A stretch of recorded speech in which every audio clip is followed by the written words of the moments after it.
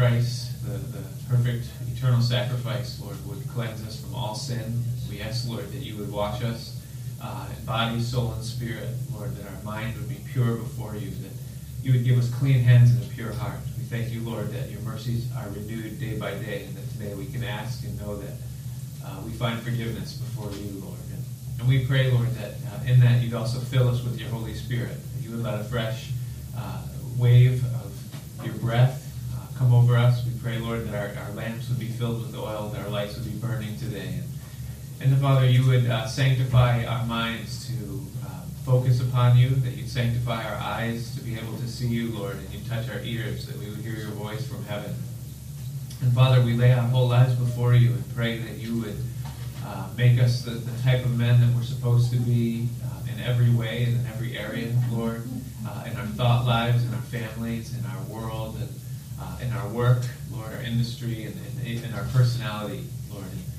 And we pray that as you have set forth to transform us into the image of Jesus Christ and to make us what we are not, Lord, we ask that you, with your skillful potter's hand, would work the clay of us, Lord, and make us that we would yield to you in all things. And so we just pray, Lord, for light this morning. We pray for grace to come over our lives, Lord, and that you would take up a work in us. And Father, we ask you, Lord, that you would reveal to us, Lord, what we need to know, both for the personal situations that we have, but also, Lord, for the kingdom of God and for what you're doing in the world in these days, and the place that our church plays in it, the place that our presence plays in it, Lord. And we just put that before you, Lord. We ask that you would give us spiritual wisdom, that you would give us revelation and the knowledge of you, that you would teach us all things, Lord, by the presence and power of your Holy Spirit. And so, Lord, we commit ourselves to you this morning. And Lord, as we've endeavored to set apart this time to strengthen our walk, to consecrate more of our lives unto you, we pray, Lord, that you would prosper us in that purpose, and that you'd reveal yourself to us here this morning. So teach us, Lord. Let your word come to life. Let your truth abound towards us, Lord. And I pray that you would just let there be an overwhelming sense of your love in this room, Lord, that we would have love one for another. We pray that we'd be knit together in one heart, one mind. And Lord, that you would just baptize us in your Holy Spirit, that we would be equipped for every good work. So Lord, we commit this to you. We know that you've heard us in these things. We know that you're here. And we ask for your blessing upon this time in Jesus' name. Amen. Amen. Amen. Good morning, gentlemen. Good morning. Good morning, good morning, good morning. If you have your Bibles,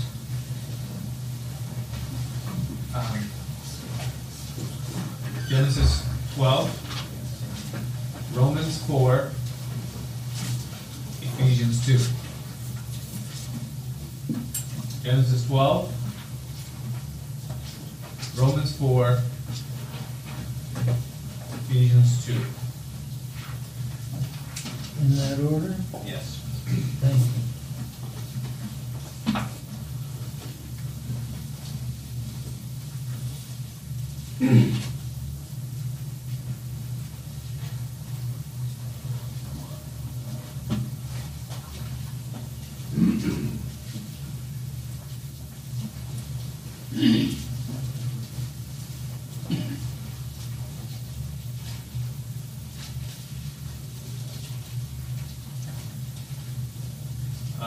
Actually, if you look at Genesis 12 and you just go backwards to the end of chapter 11,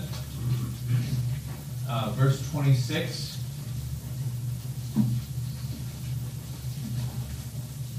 it says, "And Terah lived 70 years and begat Abram, Nahor, and Haran. Now these are the generations of Terah. Terah begat Abram, Nahor, and Haran begat Lot." So Lot is Abraham's nephew. "And Haran died before his father Terah in the land of his nativity, in Ur of the Chaldees," which is a province of Babylon, in Mesopotamia or modern-day Iraq. "And Abraham and Nahor took them wives. The name of Abram's wife was Sarai, and the name of Nahor's wife Milcah, the daughter of Haran, the father of Milcah and the father of Iscah.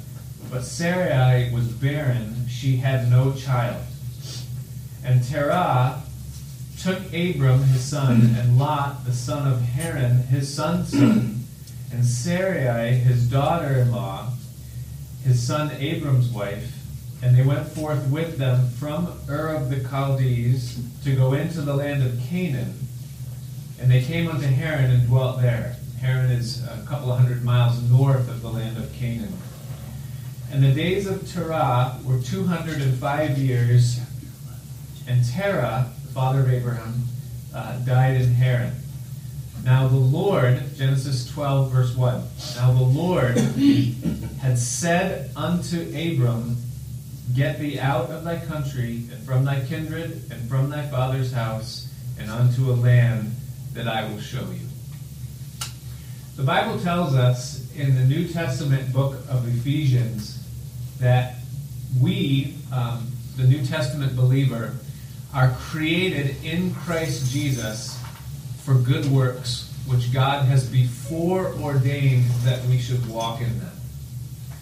In other words, when God saves our lives, He already has a purpose and a reason for which He's saving us. He has something in mind that we're going to do. Now, He does not usually disclose to us what that is. It's something that we discover, or maybe we don't discover it, and God uses us to fulfill that purpose, and we don't really find out maybe what it is until we get to glory. But as we read through the pages of Scripture and we see the men and the women that God chooses and that God uses in the progression of His plan and His work in the world, it's easy for us to discover, as we look at those lives, what it is that God created those men in Christ to accomplish. And so we look at the great apostle Paul, and as we look at his life from a heaven's eye view, we can say that God created him to be the great apostle to the Gentiles. He was the one that brought the message of the gospel to the Gentile world, and thus the churches and really even our salvation because of the ministry of Paul, God's plan for Paul. We can look at Daniel, the prophet from the Old Testament, and we can look at his life and conclude that God used him to lay out the timeline and the course of nations and what God's plan was, what He was going to do. And so that was the purpose of Daniel's ministry.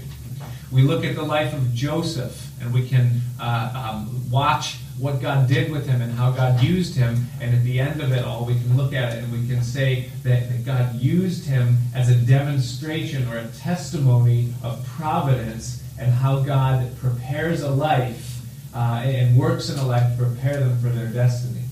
We can look at the life of David, and we can conclude that God used him to be an example of a leader and of a man who's after God's own heart. And so on it goes. As you look through the Scripture, you can conclude based on the testimony of what they did, what God made them to do. And so we come to the life of Abraham. And as we consider it, we ask, well, what in the world did God make Abraham to do? Because when you study his life, it's a very inconclusive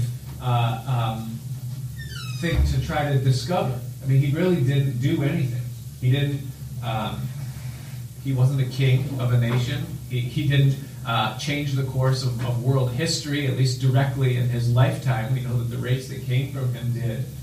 But we ask that question. We say, well, God, what were the works that you gave to Abraham to do? He basically moved from his father's house. He obtained a son by promise and under impossible circumstances. And then he wandered around back and forth between Canaan and Egypt, buried his wife, offered his son, and received him back. And yeah, it was good. But what did he do?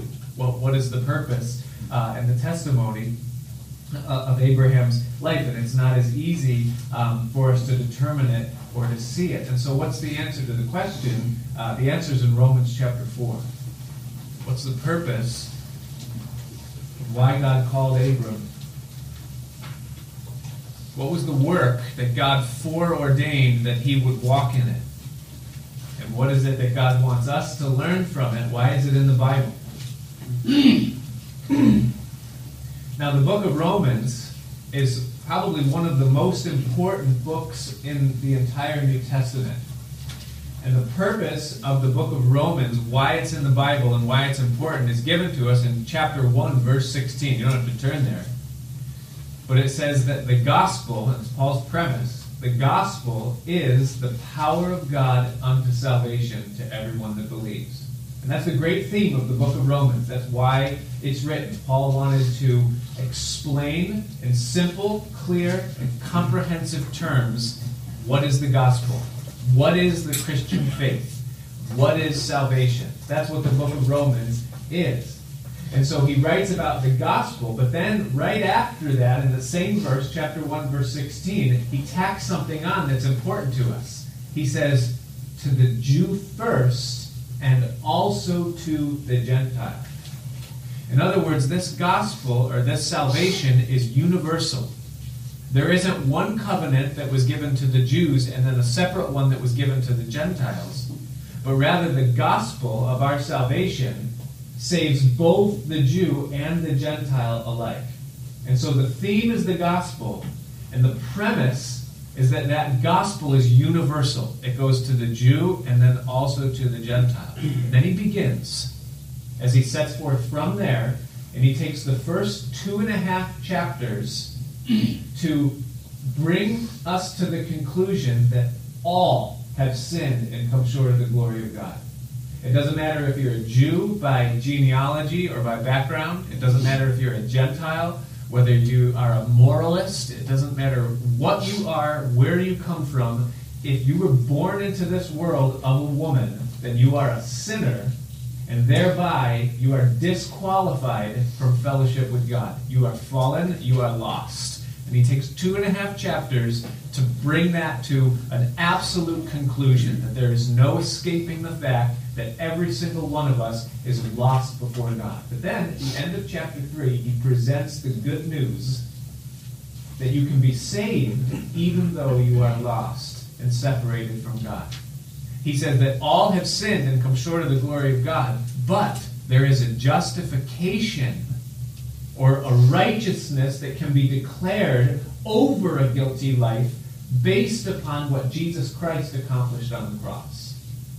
And that was God's plan from the beginning, is that he would reveal a way of salvation that was separate from the works that we've done.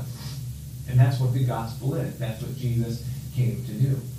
And so that's what he says at the end of chapter 3 of Romans. He presents that there's been a substitutionary atonement provided by the Son of God, by Jesus Christ.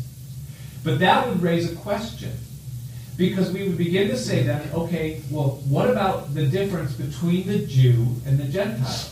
Because it would seem that the Jews in the Old Testament were given a covenant whereby their salvation would come through the set of commandments, or by the rite of circumcision, or by the rite of connection to Abraham, the one whom God said that he called, and said that the Messiah would come through him. So how does Jesus apply to the Old Testament saint? How does the gospel of Christ, which is salvation by grace through faith, apply to the Old Testament and to the New Testament alike? And so what Paul does then in Romans chapter 4 is he goes back to the very beginning. He goes back to Abraham, and he uses Abraham as a proof and an example that salvation was always intended by God to be through Jesus Christ and through the blood of the atonement. That it was never based upon the law or the commands that man could be saved. So notice with me in chapter 4, verse 1, when it says about Abraham. And remember, the reason why we're looking at this is because we want to know, why did God put Abraham's story in the Bible? He says, what shall we say then that Abraham, our father... Now, pause right there, and again, I'm using the King James Bible, and I don't know what your translation says there, but that word, our, is a very important word. Do you see that? He says, what shall we say then that our father, Abraham, as pertaining to the flesh, has found? Now, why is that important? Because who's Paul writing to here? He's writing to Romans, right? This is to Rome. These are Gentiles. And so any Gentile, any Roman that's reading this letter is going to say, wait a minute, Abraham's not my father. Abraham's your father, maybe, Paul, but he's not my father. You're mistaken in what... No, Paul's not mistaken. He meant exactly what he said.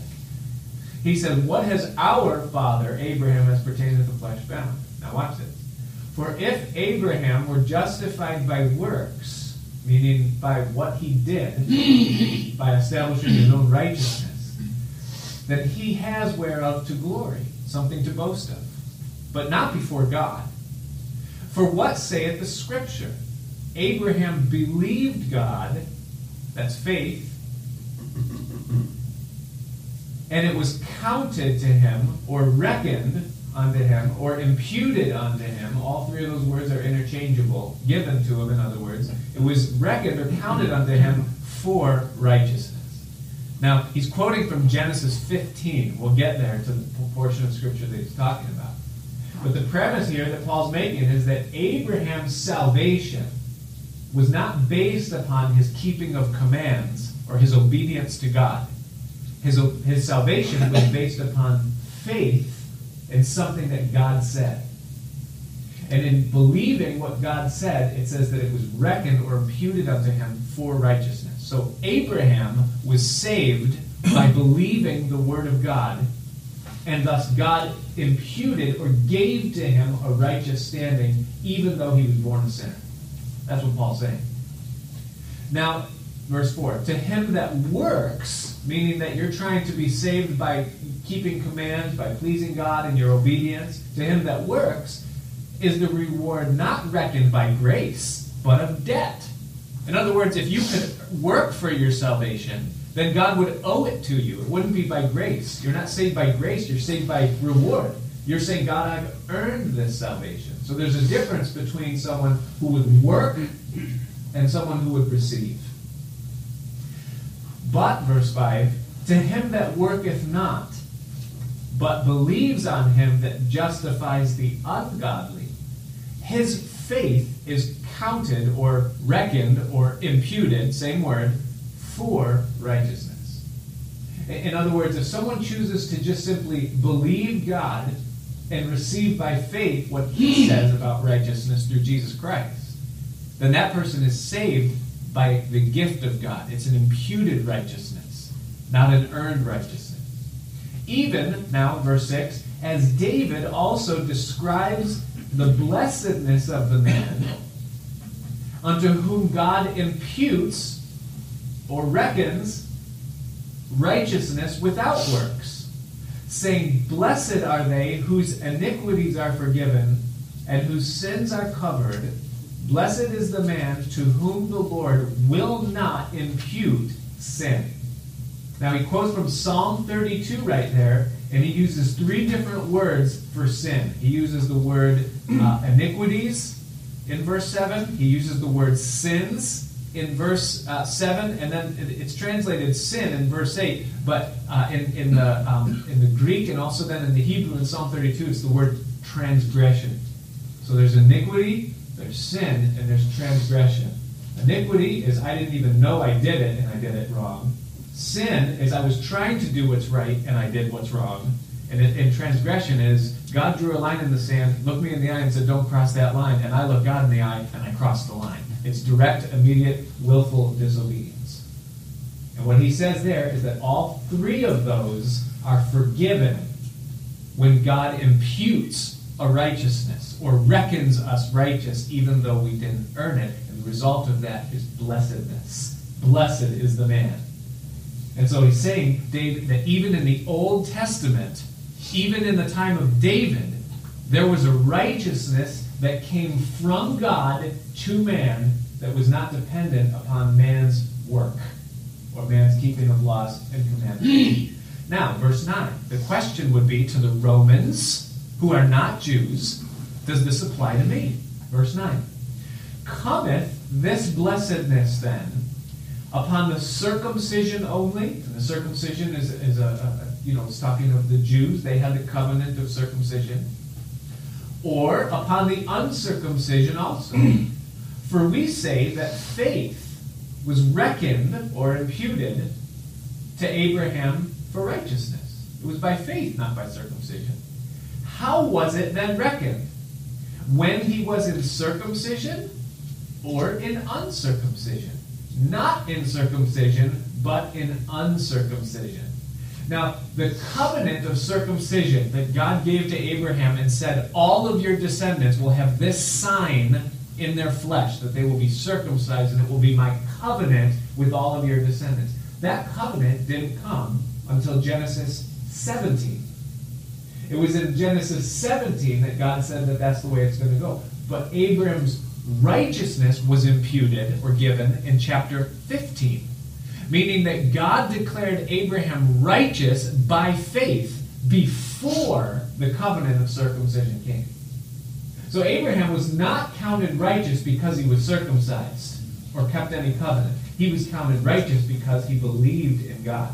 And where Paul is going with this is that if righteousness by faith was imputed before circumcision came, then that means it's not contingent upon circumcision for the New Testament believer or for the Gentile.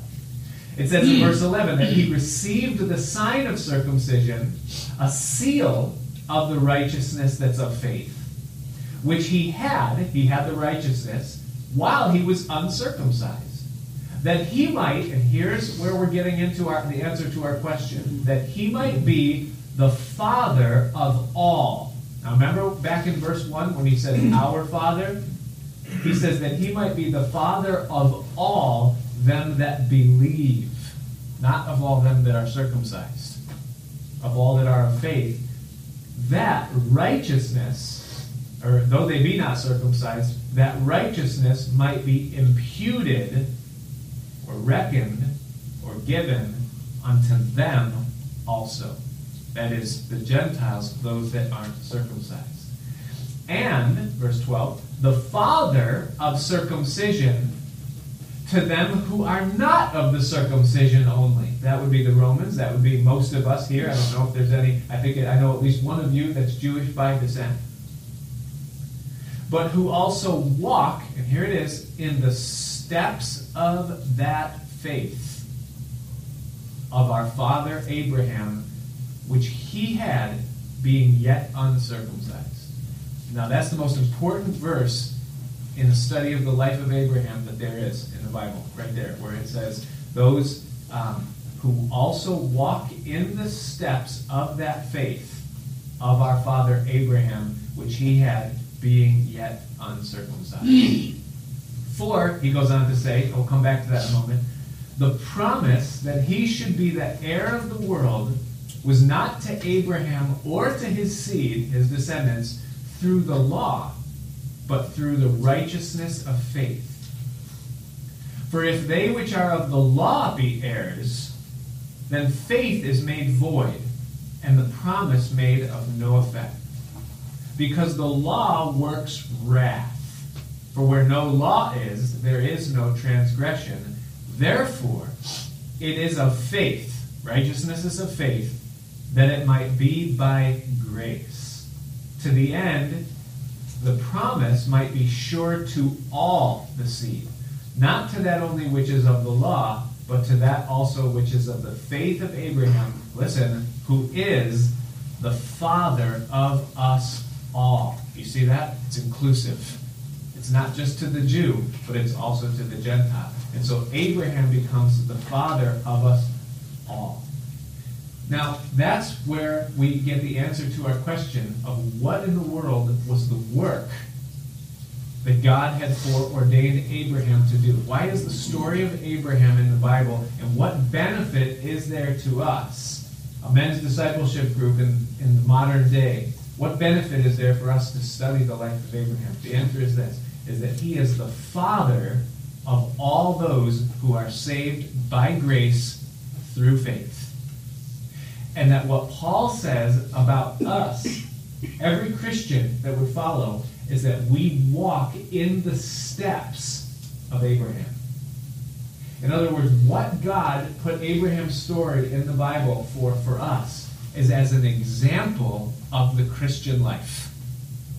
In other words, as we look at the life of Abraham and we see how God saved him and then what God did in his life, bringing him from that point of separation from Babylon all the way up until his death. What it serves for us is an example of how God works in every life.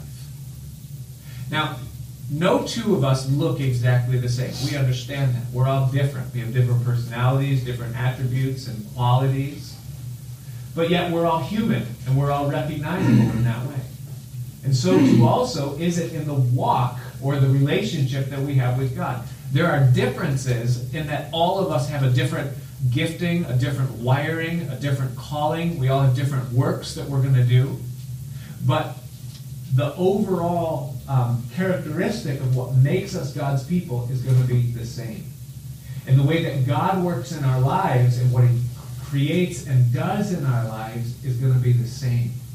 And so what God did through the life of Abraham is he laid out for us a pattern and an example of what it means to live in a relationship with God in this world while we're waiting to go to heaven. And so what's laid out for us in his life is how God called him and saved him, how God interacted with him and changed him, and how God led him around in what God did. And so we see everything in his life, warts and all. We see all of his errors. We see his victories and strengths. We see his growth. We see the tests and the temptations that were placed across his path. We see all of that laid out before us. And we see how God dealt with him in those things, both in his weaknesses and his strengths and his failures and his successes, and where God ultimately brought him. And then what we get to see is then the fruit that came out of that kind of a life. And so for you and I, it becomes an incredible pattern, and it gives us incredible insight into the things that we go through and why, and what will be the outcome of the walk that we have with God if we continue to do it. And so what we have through Abraham is we have the only example in the Bible, in the whole Bible, of a man's walk of faith with God from beginning to end.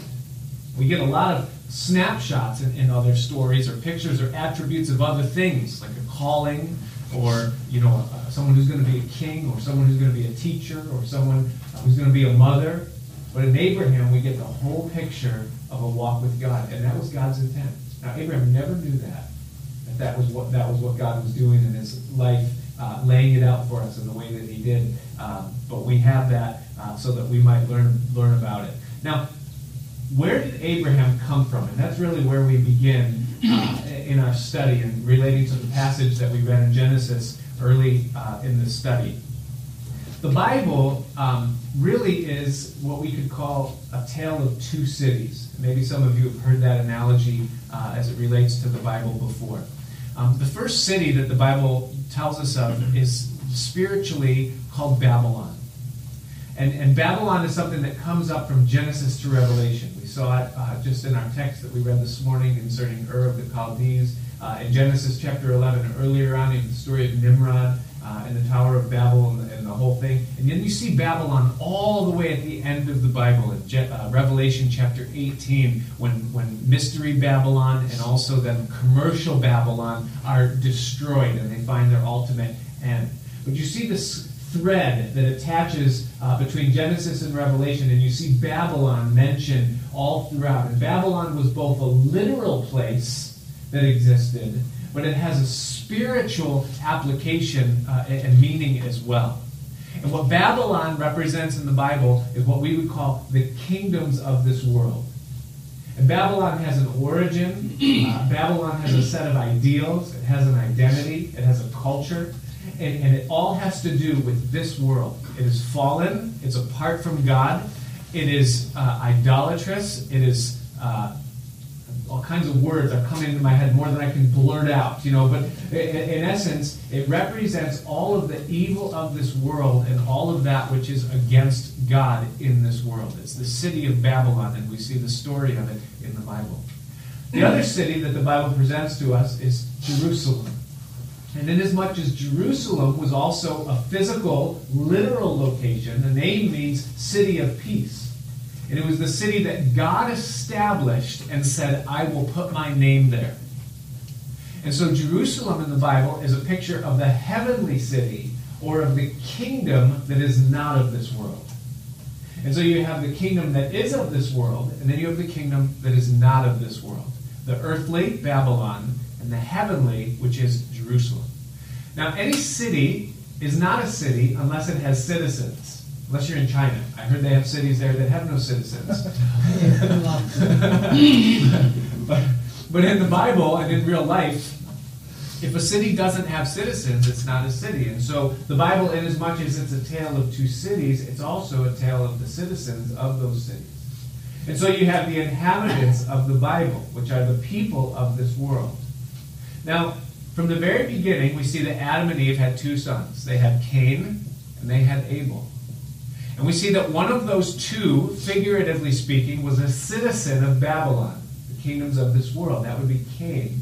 And that the other was Abel, one who wanted to walk in obedience to God and follow the pattern that was set forth by God, and that was Abel.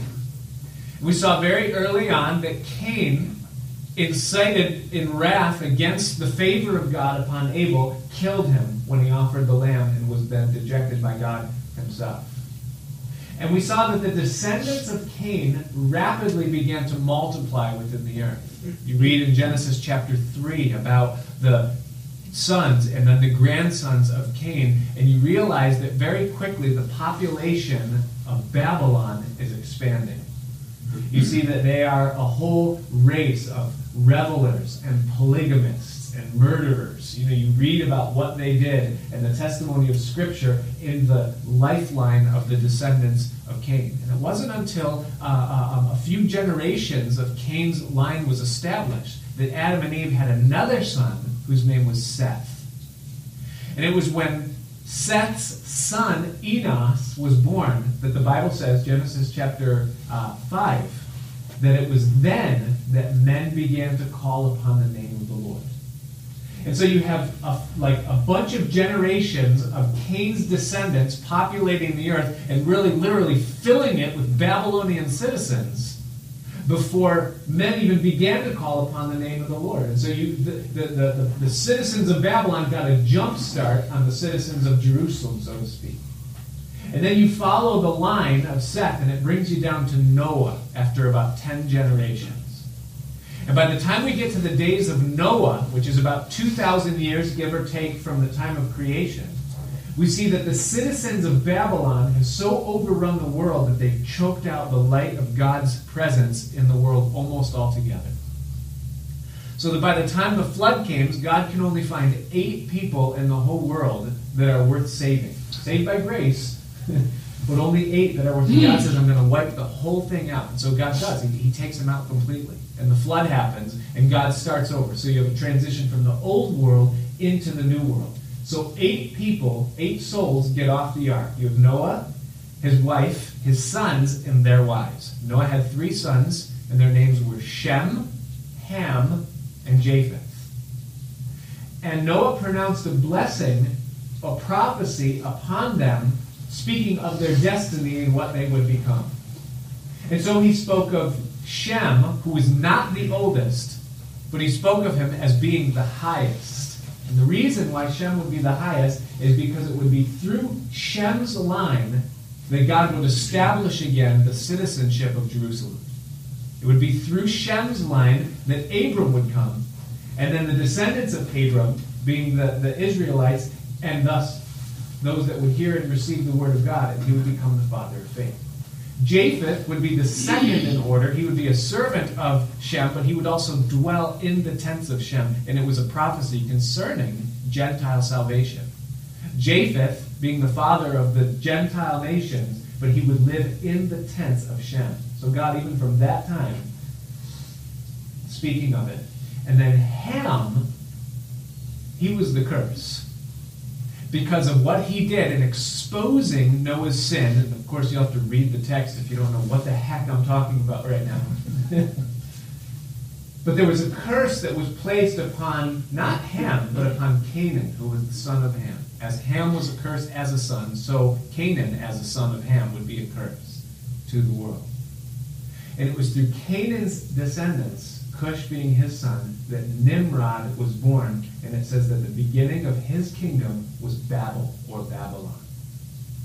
And so the literal Babylon came through the descendants of Ham, through the man Cush and then Nimrod. And thus the literal Babylon, which was a picture of the spiritual Babylon, was born. And of course the story of them building a tower against the Lord in rebellion against God, and God coming down and confounding the languages, and then, of course, scattering and judging. But what you have after the flood is that you have these two cities, these two citizens in the world at the same time. You have Babylon, the citizens of this world, the kingdoms of this world, against God, and you have Jerusalem, those that will walk with God, those that want to know God, those that renounce their citizenship to this world. Now, 9 generations, or about 290 years after the flood, Shem and his descendants gave birth to Terah and Abraham, whom we read about in our text. And the reason why I go through all of that history to bring us to the point where Abraham comes onto the scene is this. Is that Abraham, when he was called, was a citizen of Babylon. Can you see that? It was Ur of the Chaldees. If you look at Acts chapter 7, and you don't have to turn there, but if you can remember that, and I'm sure it'll come up again in our study of Abraham in the coming weeks. Stephen, who is preaching concerning Abraham, says that Abraham lived in Mesopotamia when God said, "Get out." In other words, Abraham was a full citizen of Babylon at the time that he was called. That's important to understand. And that's where now we bring application into our lives. Because here's what that means. We're almost finished. Don't think like, oh my goodness. No. This is what we need to see this morning. The reason for this part of this Bible study concerning the life of Abraham is that when Abram was called, he was a citizen of Babylon. Meaning that he was alienated from the life of God. He was in spiritual darkness. He was not saved. If he had died while he was in that position and in that situation, he would have gone to hell. He didn't know the Lord Jesus Christ. He was lost. He was part of that, that citizenship of it and caught up in the current of the world under subjection to the prince of the power of the air, and that's where he was. And here's what you need to know, is that every single one of us that's here was in the same place when we were born into this world. Every single one of us are born into this world lost as citizens of Babylon, separated from God. And if left to our own, we would be lost forever. In Ephesians chapter 2, I've asked you to turn there. I want to show you this. Ephesians chapter 2.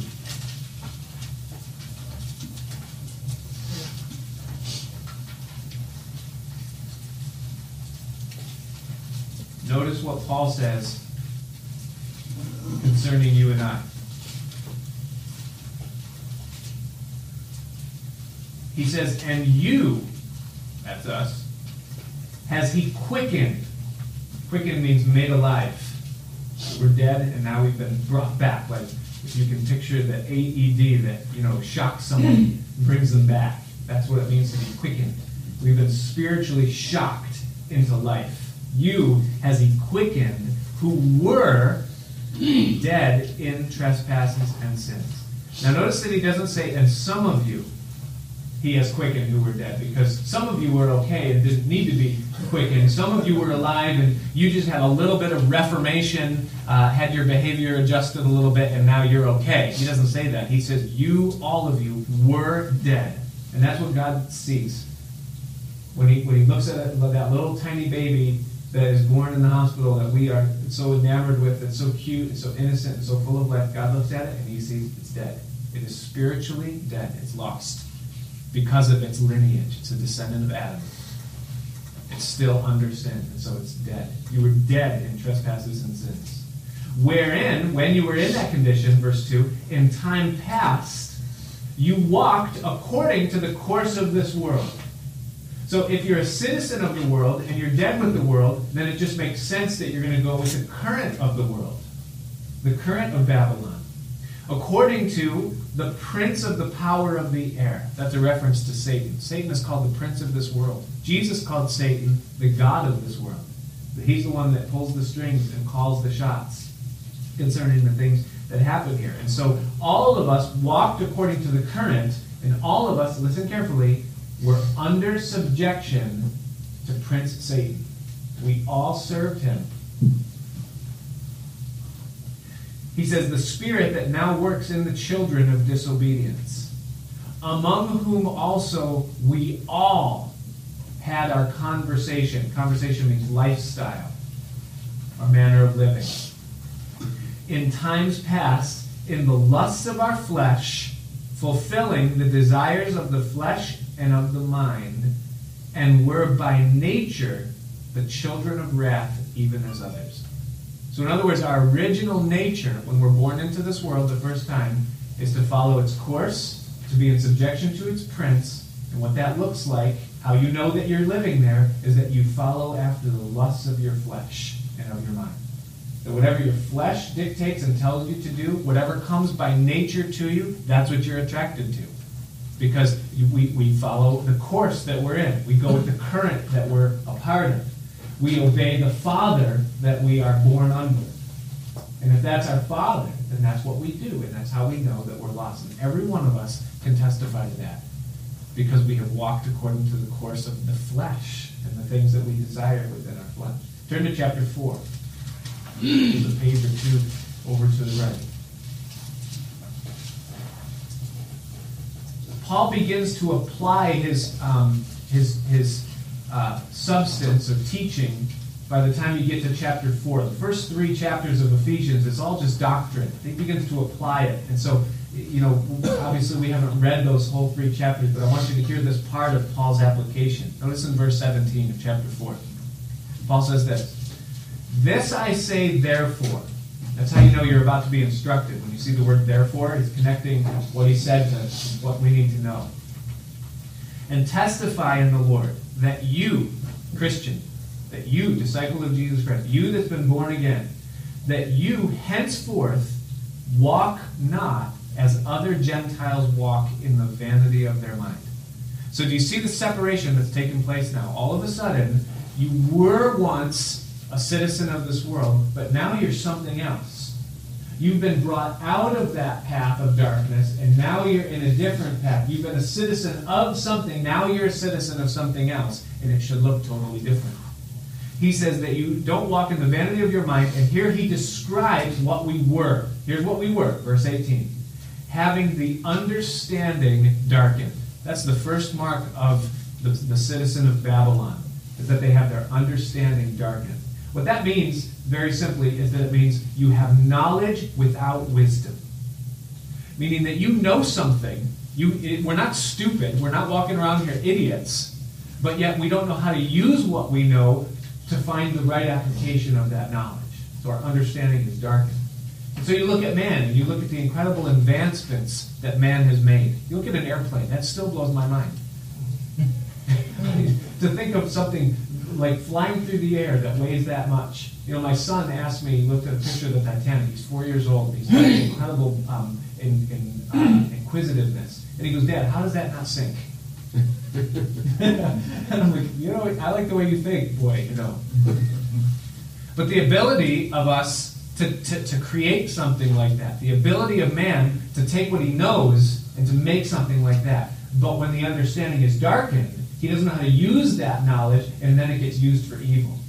So an airplane is used to crash into buildings, or as a weapon of mass destruction in some way. It's twisted. You look at the incredible medical advancements that man has made. The ability to use ultrasound and CAT scan and the surgical instruments and microscopic things. But if the understanding is darkened, then those things are used for evil. It's used to take the life of a baby out of the womb and just do incredibly wicked things with it. You look at the internet and what man's been able to do with the internet, but because the understanding is darkened, you look at what the internet is used for. And so a dark understanding will take knowledge and they'll pervert it and twist it, and that's what the Gentile mind is. It's alienated, it says, from the life of God, so that means it's separated from the life of God. The Gentile, born into this world, doesn't know God. They're separated from God's life. And that's through the ignorance that is in them because of the blindness of their heart. Now, ignorance is always willful. When someone says that they're ignorant about something, the word, you see the word in there? The word ignore. It's to ignore. It means I'm ignorant, and if someone's ignorant, it's because they're ignoring it. And if someone doesn't know God in the world today, the reason they don't know God is because they ignore Him. Because the Bible says that which can be seen of Him is clearly seen in the things that are made, even His eternal Godhead, so that they're without excuse. But the reason why they ignore Him is because their heart is blind. He says because of the blindness of their heart. And then the result of that is that who being past feeling, meaning they can no longer even hear the knocking of their conscience, they can't feel the guilt of sin anymore, have given themselves over unto lasciviousness, that's lawlessness, to work all uncleanness, and uncleanness is almost always used in the sexual context. So sexually unclean with greediness or covetousness or an incessant desire to consume. That's what that means. And that's probably the best description of the citizen of Babylon that exists anywhere in the universe. What Paul says in Ephesians chapter 4, verse 17 through 19. That's the total picture of the Gentile mind, the person that doesn't know God. And here's what you got to understand. That's where Abraham was when he was a citizen of Babylon.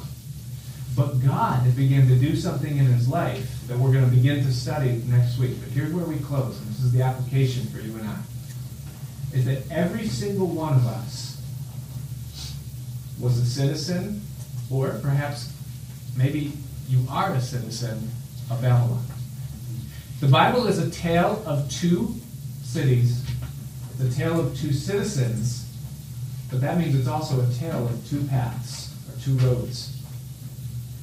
And every single person that comes to salvation by faith through grace changes from citizenship in Babylon to citizenship in Jerusalem. And that is without exception. You cannot be saved unless your citizenship changes. Those two roads never meet. They never blend. And so that you're on one and the same. Okay, I'm a citizen of this world, but now I am also headed towards heaven. Can't happen. There must be a change.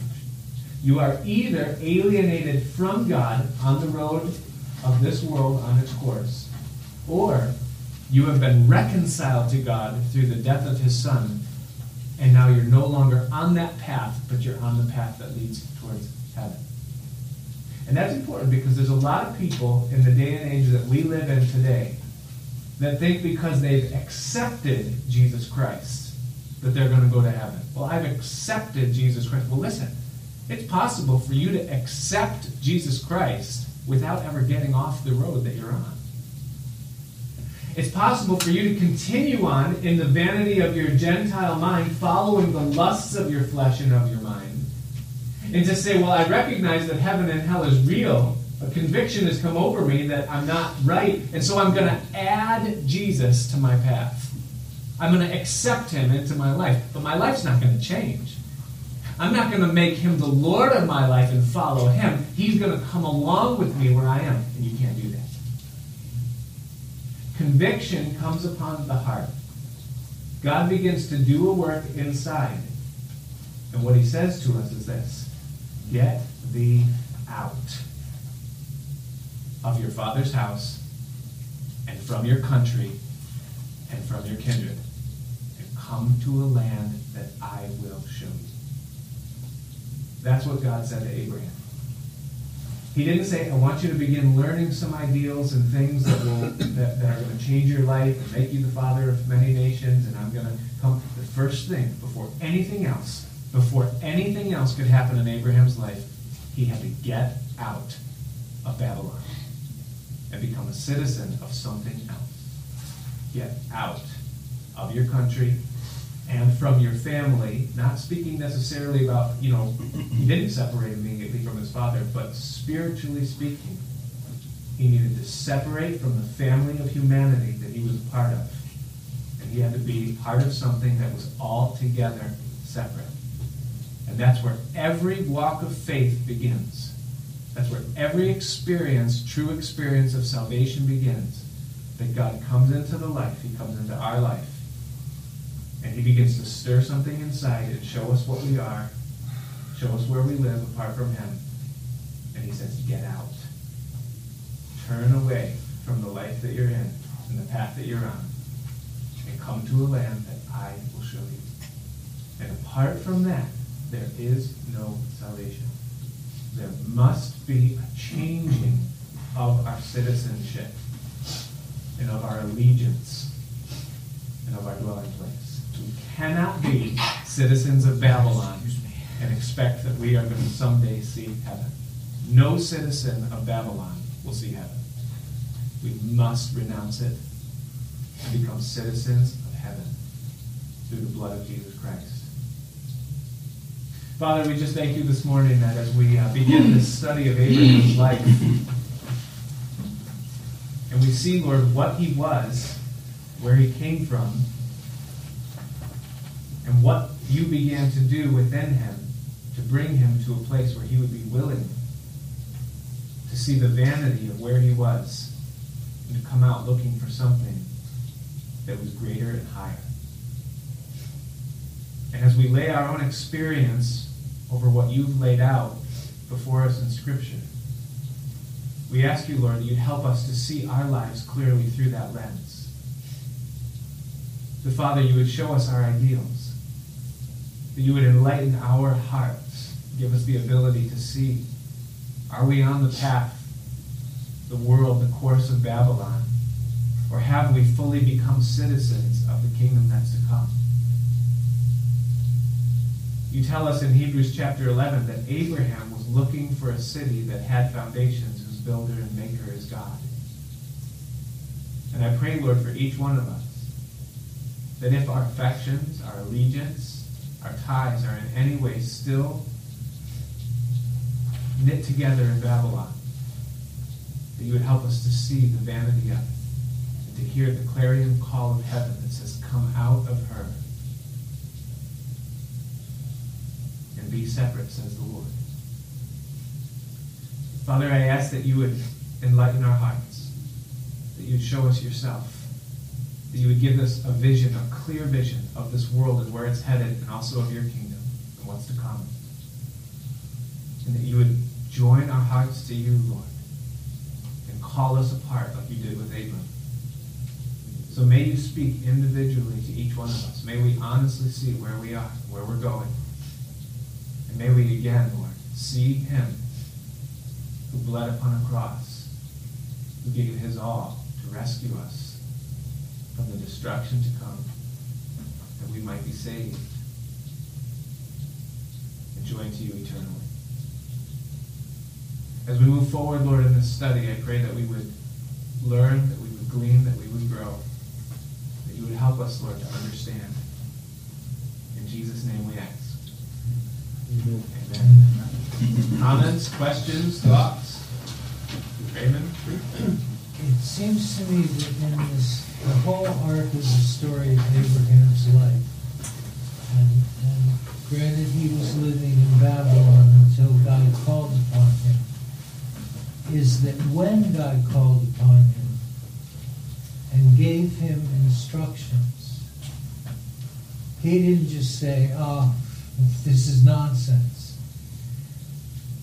But in the face of unbelievable challenges and unbelievable circumstances, like having his son Isaac with his wife Sarah, and like